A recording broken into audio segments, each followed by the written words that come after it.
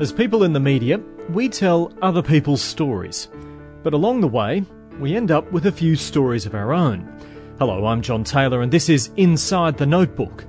All names have been withheld to protect the innocent and the guilty. Okay, so tell me the story about your first TV story.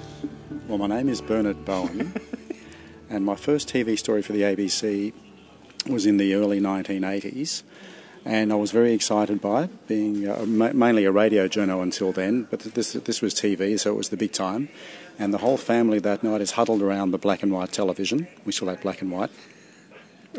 And, in the 80s? In the 80s, working class family.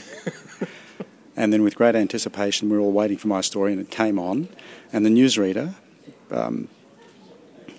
proceeded to announce that Brendan Bowers has this report.